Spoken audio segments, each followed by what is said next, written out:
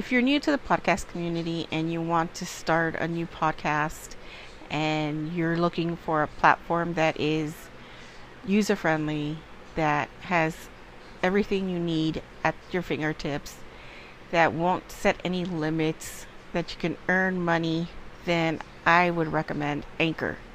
Now, Anchor can be used basically anywhere. You could be in your car, you can be laying on the sofa in bed where you can edit, record, and upload. You can throw in soundtracks. Everything is there for you. Now, I use it because, it's user friendly and it is free, and I find it really easy to navigate without it being very confusing. Now, most platforms, before you can even try it out, you need to sign up and pick a plan. I like Anchor because I don't have to go through any of that. So I recommend it. Now, if you really want to get into it, I recommend you going to your website, anchor.fm, and, signing up. Or you can download anchor.fm from the Google Store, iTunes, and give it a try. So don't forget to go to anchor.fm, sign up, and I'll see you all in the podcast community.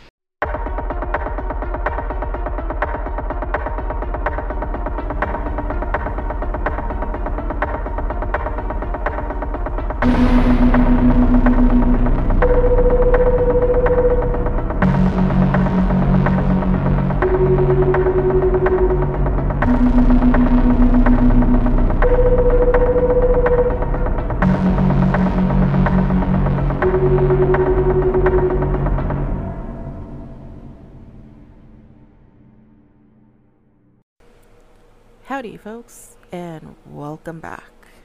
So today we're going to be talking about, we're not going to be talking, you're going to be listening to a story by Christopher Maxim called The Blood Keeper. So get ready, get set, and here we go. I live in a small but lively town in Massachusetts. Its local legends have fueled my love affair with the paranormal. It's a subject that fascinates me to this day. Coupled with insomnia, this passion led me to spend many a night at the nearby cemetery, hoping to see a ghostly apparition while walking through the pastime. These outings were, I would say, unfruitful, void of all activity, supernatural or otherwise. My dream of stealing a glimpse at what comes after eventually subsided, but I continued to visit the graves. It was a place where I could collect my thoughts when sleeping eluded me. One night, however, something changed. It was a dark spring evening. I was bored, couldn't sleep, and felt the need to do something outdoors in the cool night air. As it is so often did, the local graveyard called out to me. I obliged, unable to resist the allure of its calming nature. Sometimes I was tempted to set up a camp there and sleep amongst the dead. Knowing this would be frowned upon and perhaps morbid, I settled for my walks. They were enough to make me at least somewhat weary at night's end. After a couple hours there, I decided on one last stroll along the headstones in an attempt to become tired before heading home. Upon starting my walk, I noticed something. There was a light in the gate groundskeeper's shack. It wasn't like him to be working so late. This wasn't completely out of the ordinary until you factored in the large gaping hole nearby, big enough for several caskets. It was a miracle I hadn't fallen into it earlier in the night. Curious as to what the old man was up to, I crept over to the shack, making my way to the busted window on its side. What I saw was strange. Inside were 9 men wearing tattered blue shrouds, partaking in a makeshift feast. The main course was an oily red stew with a horrific smell that permeated the shack's walls and richered up my nasal passages, tempting me to gag. The men winced when putting their lips to save for 3. A tall man at the end of the table and 2 sat beside him. When the feast was over, the tall figure stood up and addressed the room. "Hello, newcomers. I hope dinner has been to your liking." He spoke with a firm voice. It resonated throughout the shack and beckoned even me to listen. "Now that our bellies are full, Elijah will explain the rules of your impending trial." I listened closely. It seemed that the men in the shack were part of a collective known as the Bloodlights. The trial of a tall man spoke of was something akin to a medieval gladiator sport used to initiate new members. I listened on as Elijah divulged the game's inner workings, fearful but curious. 2 teams were to disperse to the opposite sides of the cemetery, each consisting of 4 members, 3 blood runners, and a blood baron. The initiates would be the runners, and the tall man's henchmen would act as the barons. There was one more participant to be discussed, the tall man himself. He was a blood keeper. Though not on either team, he was the most crucial facet of the game. He kept and guarded what was referred to as the blood. I gather that this referred to the red amulet hanging around the keeper's neck, as he firmly clasped it every time the word blood was uttered. The job of the runners was to retrieve the blood from the keeper. The barons acted as counsel, overseeing each team and helping where they needed. After Elijah finished his lecture, the blood keeper took over. "With every wound there is blood. With every drop of blood there is solace. Without death there can be no light." The keeper opened a large cupboard in the corner of the shack, revealing a woman, bound and gagged, furtively attempting to cry out for help. My heart sank. This was not your normal run-of-the-mill cult ritual. I had to find help. But what if they heard me? Unable to nail down my next course of action, I was immobile, frozen in fear. The blood keeper continued. "The light of blood can only be seen in death." Pulling a large red dagger out of his cloak, he grabbed the woman and plunged it into her gut. I watched in horror as her life left her eyes. She began to shriek, but was soon cut off by the cut of the chest, followed by a final blow to her neck. I was mortified. After throwing his kill to the floor, the keeper pulled out 3 vials, filling each of them with blood that dripped from the blade. This was the blood of the runners who were after, not the amulet. "This is all the blood I have to offer. That gives at most 3 of you the opportunity to become bloodlights. And remember, you are being watched. Those who fail to collect must be disposed of. The same goes for an outsider you encounter. Corpses are to be thrown in the pit." Dear God, I was truly in danger. That's what the nearby hole was for. The perfect hiding spot for a mass grave. "You must stop at nothing to obtain one of these vials. All others will be sacrificed. Your thirst for blood must be as strong as your will to live." The men exited the shack to begin the trial. I scurried silently to the wooded part of the graveyard and hid behind a large tree, not wanting to end up like the poor woman. I just needed an opening to escape without being noticed. Glancing out at the cemetery, I saw a runner knelt before a grave, eyes closed. I assumed this was the requirement before the game commenced, a perfect chance for me to make a run. Let the trial begin. The bloodkeeper's voice echoed through the trees before I could take even a single step toward safety. My survival hung in the balance. Using a moonlight pool of water by my feet as a reflective surface, I watched as Elijah and 3 runners strategized just 10 yards from my position. My heart was pounding so hard, I was worried that they were to hear it. Between the beating in my chest and the conspiring whispers that filled the forest, my ears were consumed with unsettling symphony of torture. Just when I couldn't bear another moment, silence cut through the brisk night air like a keeper's dagger piercing the woman's skin. A chill then burrowed into my spine. The puddle's reflection bore no cloaked figures. Peering out from behind the tree confirmed they're gone. At least nowhere to be seen. This was my chance. Looking off into the distance, I saw a tomb by the main road, maybe 100 yards away. It would provide the perfect cover to escape towards civilization, but there's no way I can waltz over there without being seen. The woods wrapped around the cemetery, so running from tree to tree would strengthen my odds of survival. I took a deep breath and braced myself. Without so much as a second thought, I dashed to the next tree in the path to safety and took cover. I then gathered my wits and surveyed my surroundings. No cloaks in sight. I sprinted to the next tree and took another glimpse out at the world. The coast was still clear. As I was about to take off to the direction of my next hiding spot, panic set in as my feet inevitably lifted solid ground. My blood ran cold as I was lifted into the air by an unforeseen force. The next thing I knew, my body was hoisted up and placed on top of a tree branch. There, I was greeted by the unserving sight of my captor, a blood runner. I didn't scream or try to get away. It'd be no use. I sat there in terror and exhaled what I thought would be my last breath. Instead of gutting me, the man spoke. "What's your name?" I was too shocked to respond. "Come on now, who are you?"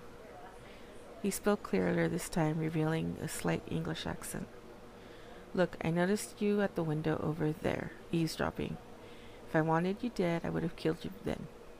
I want you to help me." "Help you?" I asked. "Yes, I'm going to use you to my advantage.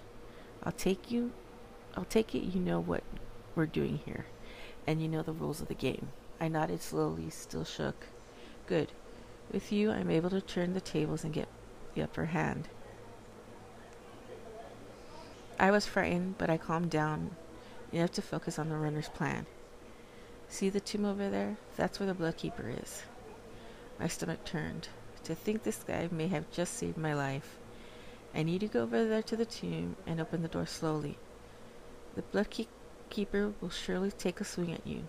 Just as he's about to end your life, I'll swoop in and end his." "Well, why?" I asked. "That's not a part of the game." "Right you are. You need not concern yourself with the why. Just know that if you do not do as I say, I'll kill you myself. Now get going." The man gave me a cloak for protection and pushed me out of the tree. I didn't want to risk facing the Bloodkeeper, but I didn't want to perish in the runner's hands either. My fear of dying kept me from deviating. I again ran from tree to tree, eventually making it to my destination. The stench of bloodshed wafting through the air as runners fought for control of the field. With my back pressed to the cold aged stone, I pulled the scape-grew. The main road was within reach, but the thought had quickly subsided. I was far too worried about the Englishman who'd catch up with me and take his prize. He was able to climb a tree and lift my weight into it without a sound. It was clearly he possessed the agility, the stealth needed to take me by surprise during a haphazard run for the hills. I sighed in defeat, knowing that one way or another I would probably die tonight. Mustering up every bit of courage I had left, I crept along the tomb and faced the door. My shaking hands reached for the rusted handle, and I pulled it towards me. Before the hinges could even creak at motion, the door burst open, pushed from within. The force knocked me over, my head connecting with unforgiving ground, and moments that came after remained fuzzy. The Bloodkeeper towered over me, half of his body in shadow, the other soaked in moonlight. A vision of death, there to steal the blood from the racing heart. My eyes grew weary, and I shut them instantly before opening them to see another figure. I couldn't make out who it was in my dazed sight, but one attacked the other, completely overpowering them. The prey in the scuffle fell to his knees before landing face first into the cold cemetery soil. The familiar sound of metal colliding with flesh rang through the air as the victor saw it the job was done. I prayed it was the Bloodkeeper being torn apart, otherwise I was a goner. My eyes stayed shut before the unconsciousness finally took hold. "Hey, are you alright?" I heard an old man's voice as I came to. "Are you okay?" I opened my eyes to see who it was. The groundskeeper stood over me, holding a lantern to his face. "What? How? Where are they?" "Where's who?" he asked. "You don't understand. I should be dead." The groundskeeper stared at me, confused, but then smiled. "Come on, you'll catch a cold out here." The groundskeeper, who I know to be Pete, invited me into his shack. He prepared some food and tossed me a blanket to keep warm. Thankful and in need of an ear to be filled, I told him everything, despite how I knew it would sound. I didn't describe the men by their given titles, but Pete seemed to know who I was talking about. "Sounds like you had a run-in with the Bloodkeeper." "That's him. How did you know?"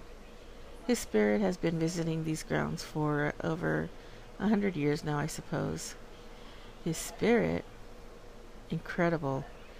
I thought it was all a haunting. Something I always thought I wanted to experience firsthand." Pete and I talked for a long while. He knew all about the Bloodlights and their dastardly deeds. Apparently, they were a sadistic cult that formed in the 1800s, terrorizing local community. Each Bloodlight initiate brought with it more disappearances. They used the cemetery as a space for their trials, burying casualties and sacrifices at the end of every night. After all, who would look for bodies in the graveyard? Over 50 souls fell victim to the Bloodlights before the sinister games were brought to a halt. During the last outing, an Englishman infiltrated their ranks and killed the Bloodkeeper, avenging the death of his wife, who had been murdered during one of their trials. Soon after, his disciples came forward, claiming they had been controlled by the Bloodkeeper's amulet, alleging that it had supernatural powers. No such amulet was ever discovered. After Pete explained everything, I sat in awe, dumbstruck by the whole ordeal. Had I already relieved that fateful night? Or did I time travel and help the man fulfill his goal? I may never know what happened that day, but the one thing is certain: I will never visit another cemetery for as long as I shall live, just in case the ghost of the Bloodkeeper is still out there, making his rounds. Now,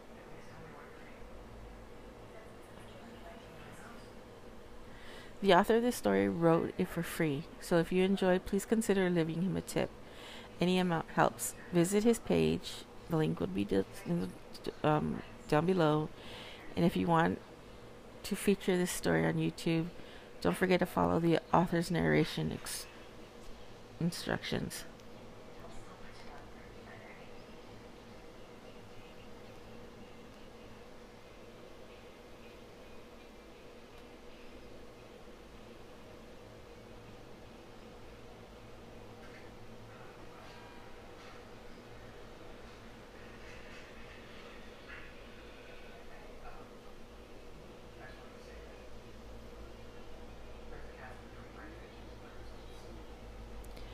So, this is a very interesting story. I love cemeteries. I didn't even know it was about cemeteries, but I love cemeteries.